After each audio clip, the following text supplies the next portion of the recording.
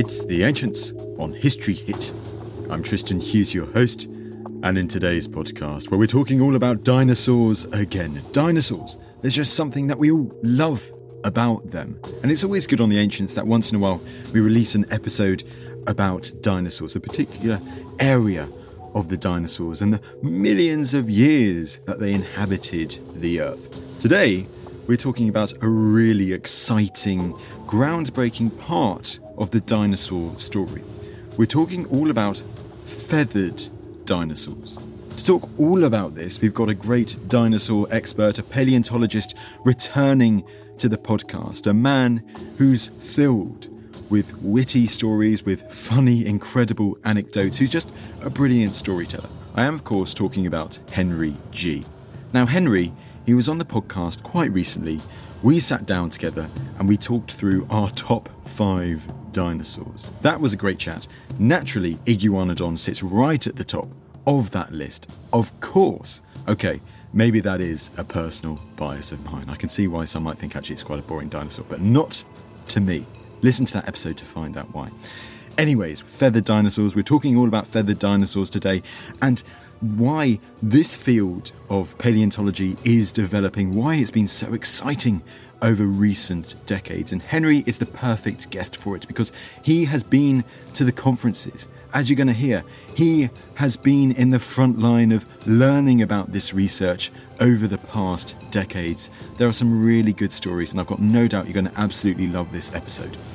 So without further ado, to talk all about feathered dinosaurs, here's Henry. Henry, it is good to have you on the podcast again, amigo. Hello again, Tristan. You've been on a few times now. We've discussed our top dinosaurs in a fun chat not too long ago. But this is another dino topic, but one which is really quite close to your heart, I think, and a really, really exciting, interesting one.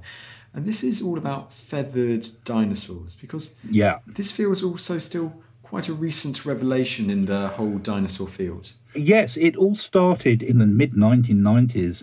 Now, there's been, for many, many years, decades, centuries even, there have been suspicions that dinosaurs and birds were closely related. Thomas Henry Huxley, who was Darwin's mate and champion, wrote that dinosaurs seemed very bird-like. But that idea fell very much out of fashion, and certainly when I was a lad in the mid-60s, dinosaurs were seen as very large and lumbering reptilian creatures that wouldn't have been remotely like the alert, chirping, jumping about, flying birds, and it was quite not thought. But there was one man, John Ostrom, a paleontologist, who felt that Huxley was absolutely right. And he looked at a lot of very small raptors, the small carnivorous dinosaurs, small dog-sized to bear-sized dinosaurs that were bipedal, looked like they were fast runners, carnivorous. And he looked at some of the skeletons of raptors and realised they were very close to the skeletons of birds, especially early birds such as Archaeopteryx, the iconic first bird that lived about 150 million years ago in the Jurassic period. And that was discovered about the same time that Darwin wrote The Origin of Species. And that was a beautiful, beautiful creature preserved in fine-grained limestone in a lake in Bavaria. And that showed a little skeleton surrounded by feathers. And various specimens of Archaeopteryx have been found, but one that interested Ostrom was one that didn't have feathers, and it had been labelled as a dinosaur.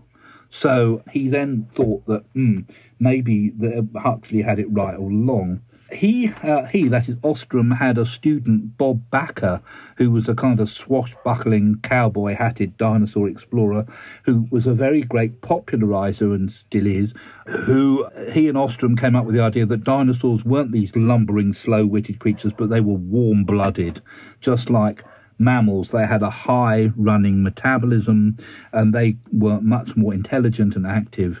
The hot-blooded dinosaurs, it was a big debate in the 70s. So people were beginning to wonder whether dinosaurs and birds were closely related.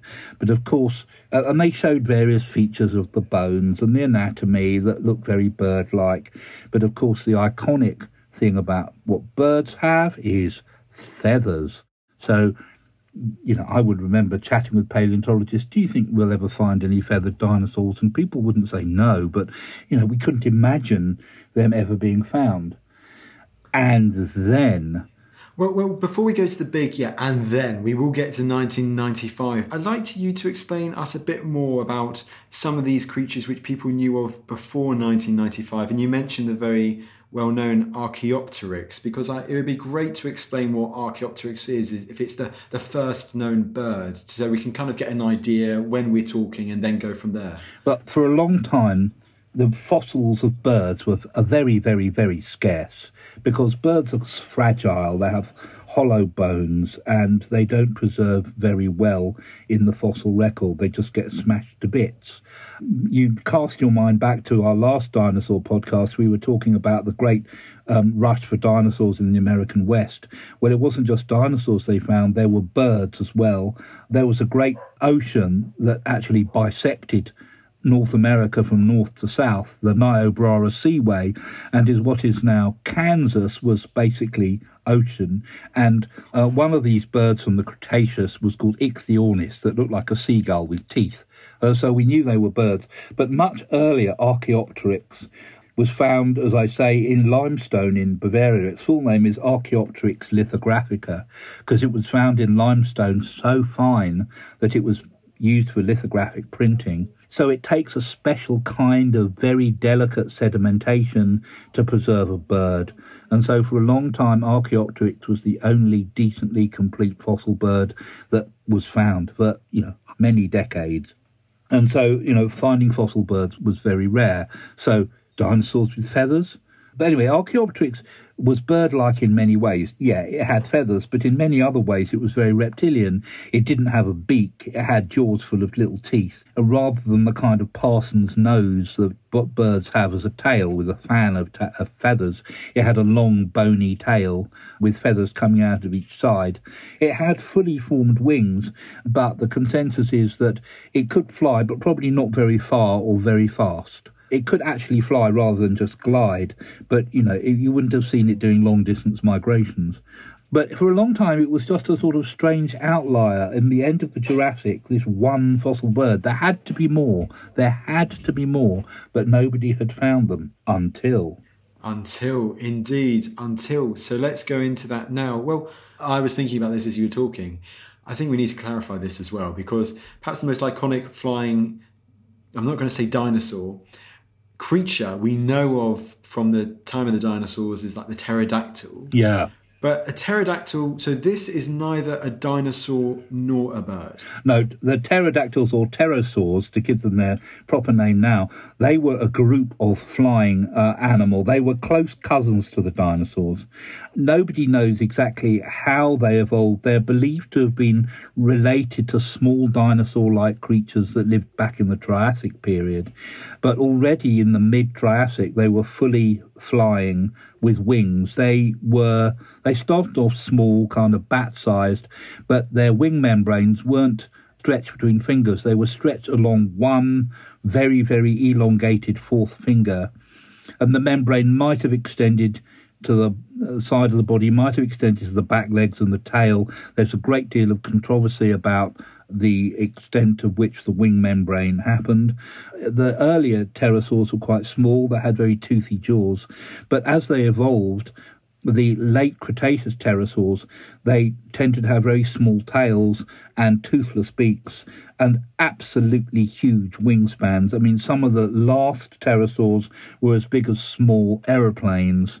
In fact, some of the very last pterosaurs kind of gave up flight, more or less. They just walked around on the ground on their knuckles with their wings sticking up like very large mobile marquees, and they would have been able to look eye to eye with a giraffe.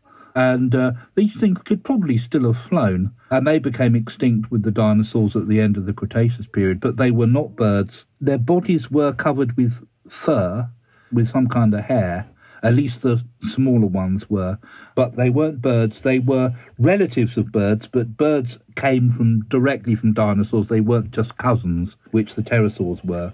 Glad we cleared that one up. people were wondering about birds and dinosaurs and whether there were any more fossil birds than Archaeopteryx. And it was an open question until... Until what, Henry? Until what? Well, one day in 1995, I was a delegate at an annual meeting, the Society of Vertebrate Paleontology, which is an annual conference of paleontologists, quite a lot of dinosaurologists, but a lot of other paleontologists. They would meet in October, November, usually in a city in North America, although it's been in other countries as well. And, to have a conference about the latest findings. It would usually come after people had come back from the summer field work, so there was quite a lot of new things.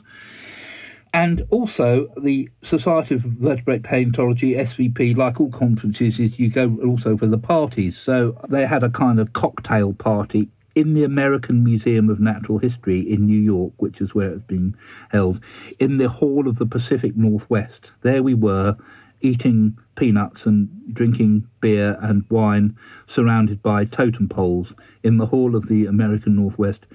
And along comes this Chinese researcher who nobody knew, called Professor Chen Peiji. And Professor Chen nobody knew him because he didn't work on dinosaurs. He worked on little fossil crustaceans. But he had this very well-thumbed photographic print of what was a dinosaur with feathers. As he didn't know what to do with this, because he's not a dinosaur paleontologist, he came, of course, to the American Museum of Natural History. And everyone, I was there when John Ostrom, the person who suspected that dinosaurs and birds were related, he was there. He was very old at the time, and he looked at this and gasped and sat down on a bench, and I looked at it and I just talked to him and said, this is what we've all been waiting for, wasn't it? And he just nodded. He was his breath was taken away. It was like all his dreams had come true. Another dinosaur paleontologist who I know well, called Mark Norell, said, "Hey, I'm on the first flight to Beijing." And this dinosaur was called Sinosauropteryx. Well, naturally, being a young editor at Nature, I wanted to snaffle this great discovery from my journal. But it's at times like this when you realise you have forgotten your business cards. It always happens at this. So I found a piece of beer mat, cheap fibre beer mat, and I tore a bit off and I wrote my details and I handed it through the crowd to Professor Chen, and in due course of time the paper of Sinosauropteryx arrived at the desk of Nature, and other feathered dinosaurs followed. They all came from an area of northeastern China in the province of Liaoning, which is basically a day's drive northeast of Beijing. I know because in a later year I actually went there. And in the middle of the Cretaceous period, it was a series of lakes with volcanoes around them. This is absolutely brilliant for preserving fossils because all sorts of creatures fall into the lake. They go to the bottom. The volcanoes spew out loads of ash. They cover the bodies before they can be moved around, and you get almost perfect preservation, almost like mummification, including the soft parts. And if you go to Liaoning and you dig down a few feet, you will almost certainly find feathered dinosaurs, birds. These were the birds. We talked about the rarity of fossil birds. From the Liaoning beds, there are so many fossil birds, you can't give them away. There's so many, and they're preserved beautifully with their feathers. Big birds, little birds, birds with teeth, birds without teeth. It showed that Archaeopteryx was just one tiny part of an immense evolutionary explosion of birds during the era of the dinosaurs. Also, there were tiny mammals. Now, before Liaoning came along, you were lucky to get a tooth of a mammal or maybe a jaw, but these were the whole mammals, including their furry coats and the last meals they just had. Immense diversity of mammals. And it started with the feathered dinosaurs. So we got several more feathered dinosaurs. They were usually small, sparrow-sized to turkey-sized, bipedal predatory dinosaurs related to the small raptors, Velociraptor, Deinonychus, and they were feathery. And I'm going to bring in a story about my son, who we remember last time talking about the Victorians. I remember going to see the first specimens, because I'd only seen photographs. I'd seen Chen's photograph and I'd seen the photographs that came onto my desk, but I hadn't actually seen the fossils. And then a small touring exhibition, Feathered Dinosaurs from China, came to the Natural History Museum. So me and the kid, aged 4, dropped the even smaller kid, aged 2.5, at the childminder one half term and got on the tube to the Natural History Museum. Now, as you know, if you've been to the Natural History Museum, the main dinosaur exhibit is absolutely rammed. I mean, it's absolutely full all the time. But this exhibit was in a small side room, and also you had to pay extra to get in. So, naturally that put off large crowds. So we went in, and it was quite a small room, and it was very moodily lit. There were only 9 fossils of feathered dinosaurs, and I think by that time I'd had the honour of publishing all of them except one, I think. So I kind of knew these, but I'd never seen the actual fossils. And there was one, a big turkey-sized creature called Caudipteryx, that was on a tabletop slab. A lot of them were mounted on the wall like works of art, but the Caudipteryx was on a big slab. And I'd forgotten about the kid who was whizzing around like a stray asteroid, amusing himself while all the other people were looking in, beard-stroking contemplation at these fossils.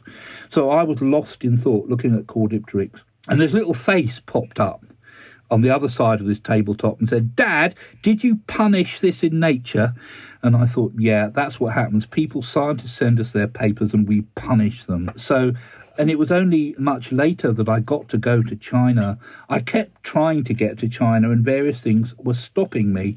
And then at a later meeting of the Society of Vertebrate Paleontology, that happened to be in Bristol, I was sitting in a bar with my friend Zhu Zhonghe, who I've known since he was a graduate student, but, by then he was the head of the Institute of Vertebrate Paleontology in Beijing, which is like now my spiritual home. I mean, I love it. And Zhonghe said, "Henry, we've really got to get you to China." And we were, by the end of this jug of beer, we'd all kind of agreed and it was all going to happen. So I actually went to China, and this was in 2010, and I had a fantastic time. And I actually got to go to Liaoning with Zhonghe. And I went to other cities. And another city I went to was Nanjing, where they have an Institute of Geology and Paleontology. Now, Nanjing is a very beautiful city. It's very hilly, and it's got very pretty lakes and parks. It's just what you'd imagine a Chinese city should look like, with willows and bridges. And the campus of the Institute of Geology is very hilly. And the director had taken me to the strong room where their great treasures were stored, and I saw Sinosauropteryx, the actual specimen that Chen Peiji had photographed. He brought the picture to New York. So I actually saw the specimen. It's nothing like seeing the real thing.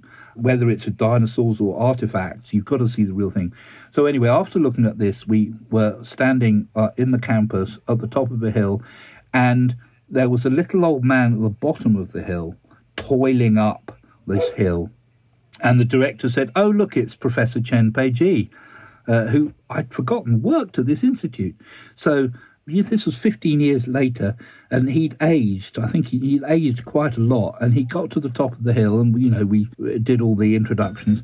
And Professor Chen got out his wallet, and from his wallet he drew this little piece of cardboard on which I'd written my number and my address all those years ago in New York, and gave it to him. He'd had it as a kind of talisman all those years.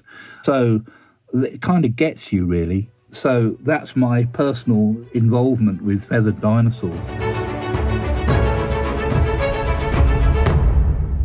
We try to bring you cold, hard facts on Gone Medieval, but January is all about mysteries. Impossible riddles from medieval history that defy efforts to solve them. How did the presence of a mysterious saviour from the East turn into devastation? What secrets does a book written in an unknown code hide? Did kings and princes really die when history has assumed they did? I'm Matt Lewis, and in January we'll see how close we can get to answering the unanswerable and ask how these mysteries might be solved in the future. Small details are big surfaces. Tight corners are odd shapes. Flat, rounded, textured, or tall. Whatever your next project, there's a spray paint pattern that's just right. Because Rust-Oleum's new Custom Spray 5-in-1 gives you control with 5 different spray patterns.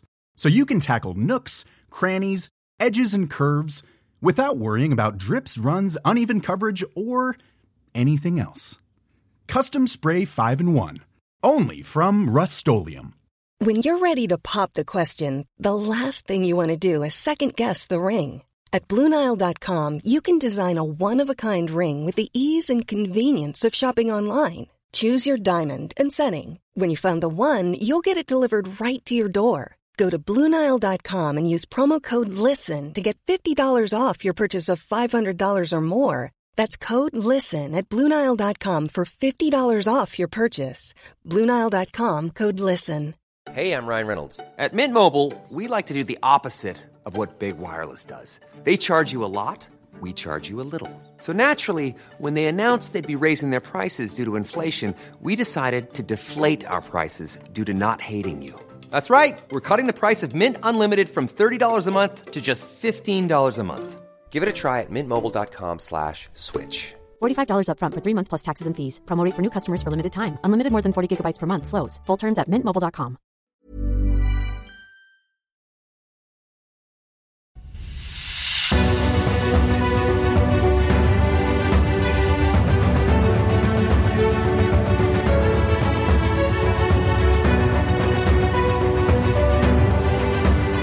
And Sinosauropteryx, it wasn't too long ago that you were in China looking at that.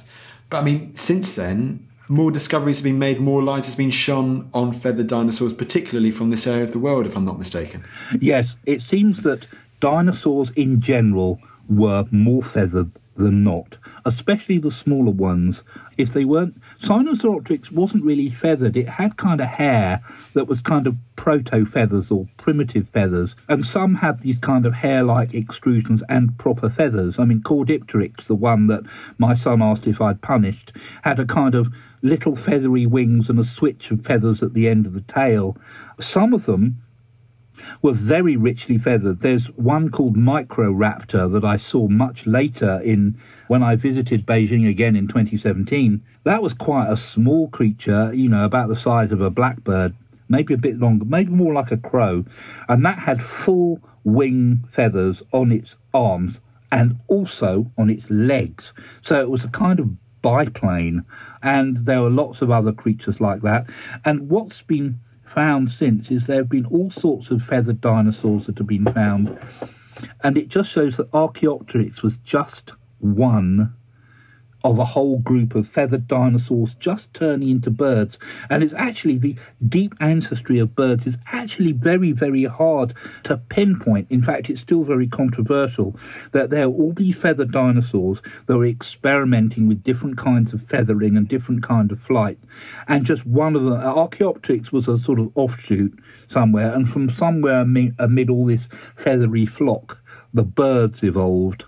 So this is the origin story of birds in one way too. Yes, it is. It is. So the feathered dinosaurs were close to the ancestry of birds, and it's actually some of them. It's very hard. It's very hard to pinpoint where dinosaurs stop and birds begin. It's kind of arbitrary. Interesting. How interesting. Because Henry, keeping on that, because I've got also in my notes a bit of a tangent, but I think it's still relevant. How does it seem like quite a few dinosaurs may well therefore have had feathers when they were young, but these feathers were shed as they got older? Yes, cast your mind back to our last thing when we were talking about how dinosaurs got big and they had to lose heat. Well, if dinosaurs were warm-blooded, losing heat would have been a real difficulty. But if you were very small, keeping heat would be a difficulty. Insulation. You don't want to lose all that expensive heat. You'd freeze to death. So a lot of the smaller dinosaurs would have had feathers or some kind of hairy covering. Pterosaurs had them. And some of those smaller, particularly carnivorous dinosaurs, I think there's a view that baby T-Rexes would have been like fluffy chicks and might have shed their fluff when they got older. Oh, how cute. Mum, can I keep it? I'll look after it myself, really. And some of the herbivorous dinosaurs might have had little bits of feathery covering. There's one small quadrupedal dinosaur called Psittacosaurus that had feathery quills on its tail. And that wasn't anything. That was a very distant relative of the carnivorous dinosaurs, where feathering seems to have been more the thing.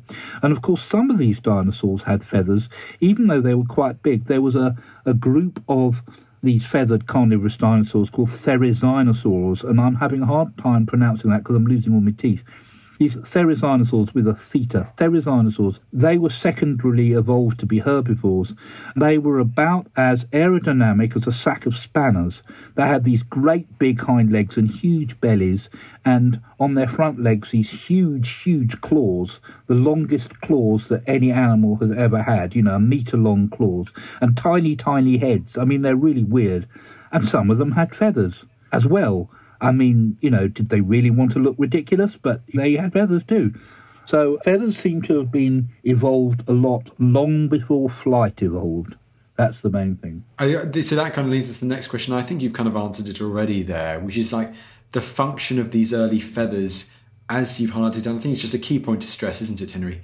It's not what we might initially think. It's not to do with flight at all. Well, feathers are extremely good and very helpful for flight, but the earliest dinosaurs with feathers were not flying. What were they for? Who knows? Taking Boy Scouts out of horses' hooves. Insulation would have been an important function, but also maybe display. As dinosaurs were very sociable, there is no reason to think that dinosaurs were any less sociable than birds are now. It's now known by looking at the chemistry of the feathers that they were coloured, they were colourful, they had patterns, they had bars and stripes and spots, and they would have been colourful just like bird feathers. And so dinosaurs would have displayed to each other, they would have faced off mates. Female dinosaurs would have chosen the most gaudy males, just as birds do now. And we know from their anatomy that they had wishbones, that they made nests, that they folded their arms just like birds fold their wings, that they laid eggs. Some of them had lost their teeth, but it was only the smaller ones that became flyers, more or less by accident, really. And the interesting thing is some of the smaller ones that became flyers were actually geologically older than some of the larger relatives, which suggests that some of these early bird-stroke-feathered dinosaurs evolved flight and then lost it. Interesting. So some of these feathered dinosaurs really were the dragons that fell to Earth. Yeah, well, my mind instantly thinks, and it might be wrong, but I think something like the dodo, examples, therefore, from the dinosaur period of larger, feathered, flightless dinosaurs. Yeah. And a number of those seem to be getting more information about as the years progress. Well, flight is great, but it's a very, very, very expensive hobby. It uses an incredible amount of energy. So when birds learned to fly, a lot of them used every opportunity they could to lose the habit of flight. Now, you mentioned the dodo. The dodo was basically a giant pigeon that its ancestors got marooned on an island, and because there were no predators, it could live without flight and get bigger.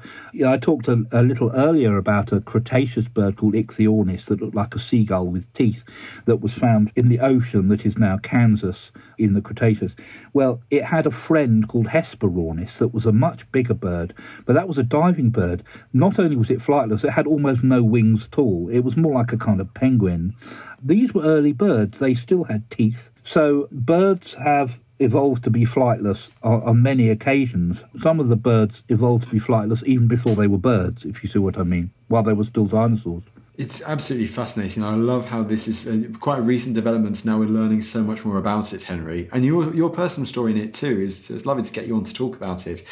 I've been so privileged to have been, in the front row of all this development as it happened. There is one other name I've got on my list, and you mentioned it on quite a few emails ago between us, but you said it's quite a mysterious dinosaur, and I hope that I'm right in thinking that it does fit into this category that we're talking now.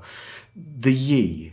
The mysterious Yi. Henry, talk to us about the mysterious Yi and how this fits into the equation. Well, the mysterious Yi. Well, some Chinese dinosaurs, they continue to be amazing and provide, mystery and interest. There were a couple of tiny dinosaurs, one called Epidendrosaurus and another one called Epidexipteryx. And as if paleontologists were doing it to punish us, they were all grouped under a group called the Scansoriopterygiids. These were tiny dinosaurs. They would have fitted in the palm of your hands. And they had wings, and actually, these two Scansoriopterygiids I've mentioned, Epidepsitrix and the other bloke. Yeah, well done. They were seen as like small little monkey-like, feathered dinosaurs with long fingers. The lemur that still lives, the ii, uses to wheedle beetles out of holes in trees. And then another one was found in China, and it was found by a friend of mine called Xu Xing, who is the most prolific namer of new dinosaurs the world has ever seen. He's outclassed Charles Marsh. He's gone way beyond Edward Drinker-Cope. And he didn't want to be a paleontologist. He came out of the Chinese Cultural Revolution, and they said to Xu, "You're going to be a paleontologist." And he said, "What? I can't even spell paleontologist." He said, "Yes, but we want you to be a paleontologist." Well, luckily he turned out to be extremely good at it. And he and his team found another of these Scansoriopterygiids. Now, Xu Xing thought it was high time that these tiny creatures didn't have such long names, so he called it Yi, or its full name, Yi Chi, and it is a Scansoriopterygiid.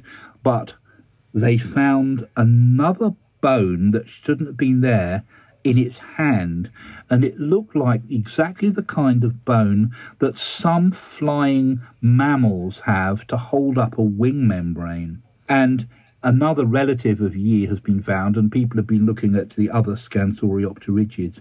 And it seems these were feathered dinosaurs, but they were feathered everywhere except their wings. Their wings were skin flaps, leathery wings, like bat wings.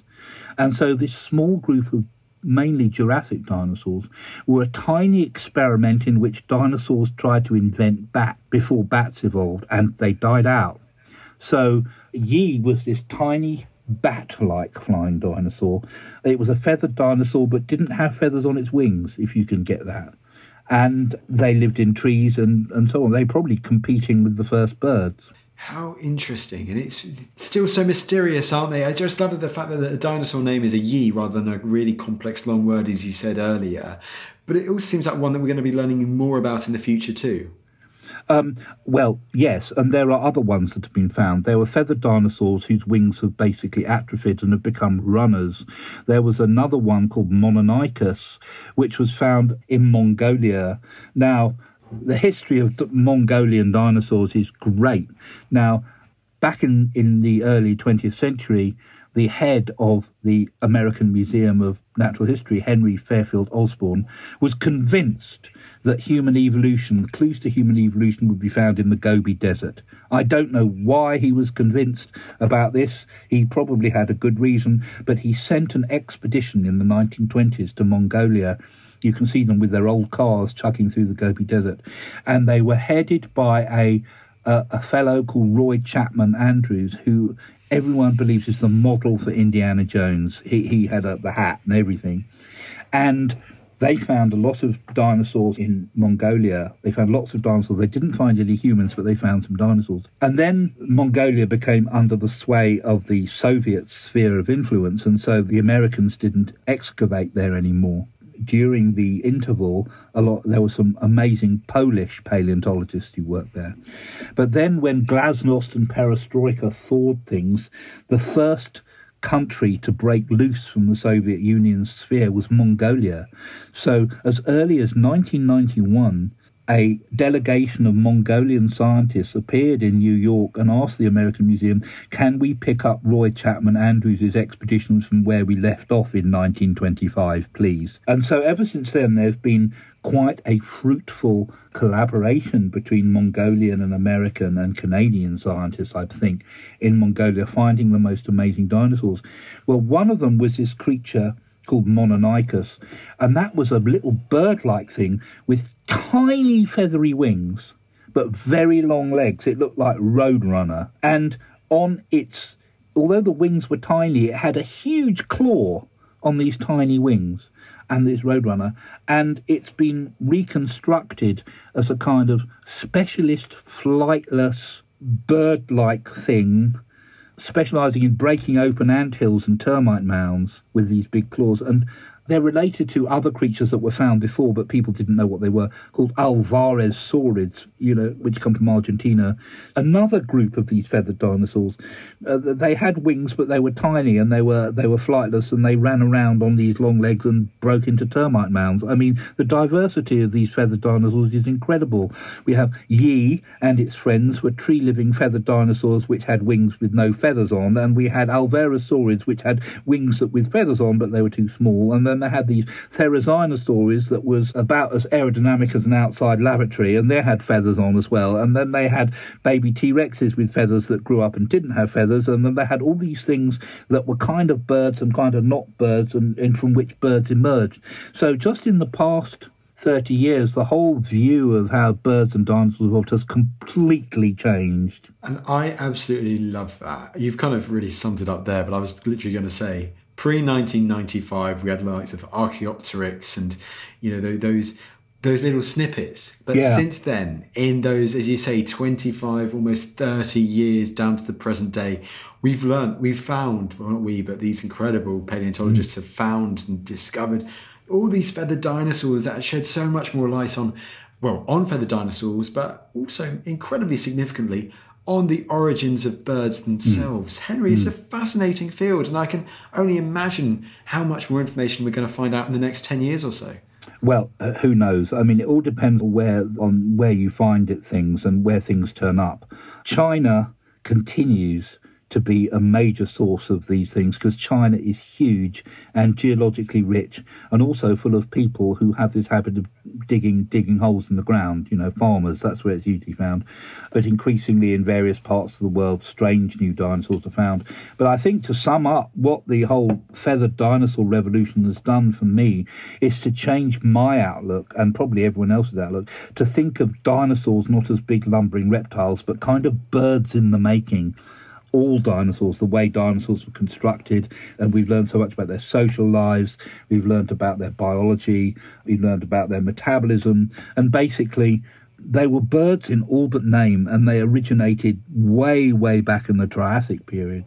The Triassic? So we are literally saying the Triassic. So really, actually, before dinosaurs are dominant. Well, dinosaurs originated in the Triassic. I mean, they weren't the bird-like ones. Oh, sorry, I must have missed. I thought you meant that birds originated in the Triassic. No. And I got very excited there. There have been rumours of Triassic birds, but they're all false trails. Dinosaurs originated in the Triassic, but the bird-like ones appeared in the middle to the late Jurassic. And Archaeopteryx is actually quite a late comer to the party. So there were all these bird-like dinosaurs that lived before Archaeopteryx. But that is interesting because if you mention there, I'm just kind of rambling on now, we're going to start wrapping up very soon. But if you say so they start in the mid-Jurassic, then from there, I'm guessing the dating of them, we see them in the Cretaceous too. Yeah. Do any, therefore, surely, if we do therefore get modern birds today, surely some version there is some way that some at least survive the great extinction event at the end of the Cretaceous? Yeah, well, when birds became established as birds, so that you'd recognise them and say, oh, that's a bird, they were well established in the Cretaceous. So, you can imagine I can imagine wonderful images with aerial perspective of huge dinosaurs with flocks of birds around. Perhaps they would nest on the nose of a T-Rex pecking lice and between its scales. And you can imagine the birds would have been part of the ecology. In the Cretaceous, there was a group of flying birds called enantiornithines that looked just like modern birds. I mean, they did have, I think, claws on their wings, and they had some anatomical differences from the modern birds. But they became extinct at the end of with the dinosaurs, the enantiornithines. But just before the great dinosaur extinction, modern birds relative to creatures alive today, originated. Some of the most antique, it's hard to say, one of the most venerable lineages of birds are ducks and chickens and geese. They're water birds, basically. Chickens aren't water birds, but but they belong to the same group. The earliest relations of what we would now call ducks and geese already existed as kind of shore birds before the dinosaurs became extinct. Now, there is still a huge amount of controversy about how the great end Cretaceous extinction affected the origins of birds or the evolution of birds? Were there already the modern kinds of birds in existence before the Cretaceous, or were they spurred on by the extinction of the dinosaurs? Well, there's still a lot of questions to be answered there, but certainly birds of modern aspect, as it were already there before the dinosaurs died out. Right. Okay, well, thanks for clarifying that, Henry. So, because we talked about basically that pre-birds we would recognise immediately period, really, in most of today's podcast. But as I said, by the end, you do see birds which look like birds. So, oh, yeah, there were definitely, and there were probably quite a lot of them too. They were already quite successful. Well, there you go. Well, Henry, this has been absolutely great. I'm delighted that we've had you on the podcast to talk about this. Evidently, this seems to be something you're very passionate about, talking about feathered dinosaurs. So it's been a joy to give you the light to talk through all of this and the latest research and so on, and where it's going in the future. I'm sure you must mention these in your most recent book, which is out now. It is called... I do indeed, Tristan. I'm so glad you mentioned that. My book is called A Very Short History of Life on Earth, and it's out in paperback, and it's available in all good bookshops, and it's very, very readable, so they tell me. Well, Henry, it just goes for me to say thank you so much for taking the time to come back on the podcast today. Well, thank you, Tristan. As always, a great pleasure. Well, there you go. There was Henry G returning to the ancients in style, talking you through the amazing stories of feathered dinosaurs. I hope you enjoyed the episode, and Henry, of course, he's released a book very recently. It's been very, very popular, A Short History of Life on Earth. And Henry's book, it's like his interview style. It's fun, it's witty, it's relaxed, but it's also really educational, really informative. So go and buy the book if you haven't already. I can guarantee you'll absolutely love it. Moving on, you know what I'm going to say. Last but certainly not least, if you've been enjoying these episodes and you want to help us as we continue our infinite mission to continue sharing these incredible stories from our ancient history, from prehistory, with you, that includes, once in a while, dinosaur episodes like this, well, you know what you can do. It's simple, it's easy, you've got to go and do it. You just leave us a lovely rating on Apple Podcasts, on Spotify, wherever you get your podcast from. As mentioned, it's simple, it's easy, but it really helps us as we continue to spread these amazing stories with as many people as possible, and also give experts like Henry the spotlight that they deserve to tell these awesome stories that I know you're all loving. And long may that continue. But that's enough from me, and I will see you in the next episode.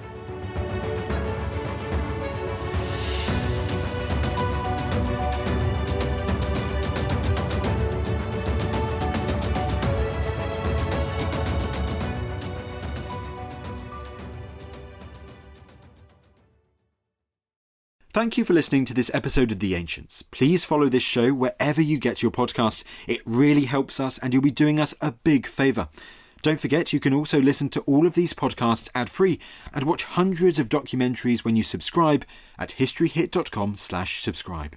As a special gift, you can also get your first 3 months for just £1 a month when you use code ANCIENTS at checkout.